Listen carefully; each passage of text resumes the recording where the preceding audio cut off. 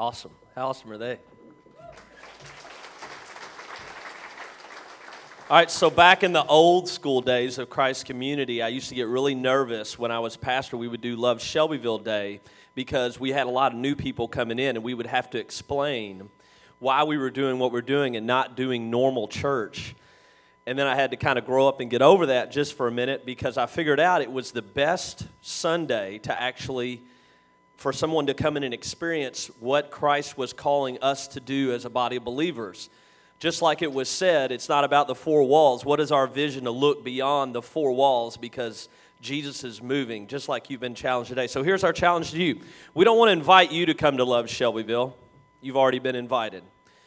We want to challenge you to invite someone that you know. This is the perfect Sunday to invite someone to church that has not been to church, maybe is bitter, maybe is burnt out on the church.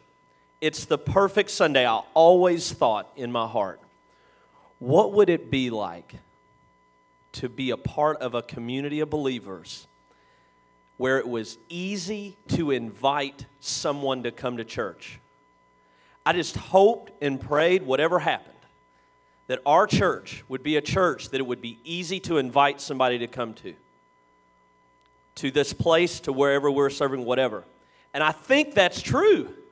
I think that's true. So all that's left is for us to extend that invitation. So this is not for you. Wasn't for you anyway. This is for us to encourage you to invite someone that is not connected to a church family to come next week. Now here's how you invite them. You don't say, come to church with me. Don't say that. Just say, hey, check this out. There's this family that they don't have beds. And we've connected with this group, like me and some of my friends, and we've connected with this group, and we're going to go give these kids a bed. And they just need a bed, and we just kind of need some help. Well, sure. I'll come help give a kid a bed. Who wouldn't do that? Right? Just try it. See what happens. Will you try that with me? Raise your hands. This Love Shelbyville is not about you. It's about whoever you need to invite. Have a great week. We'll see you next week with your friend. All right.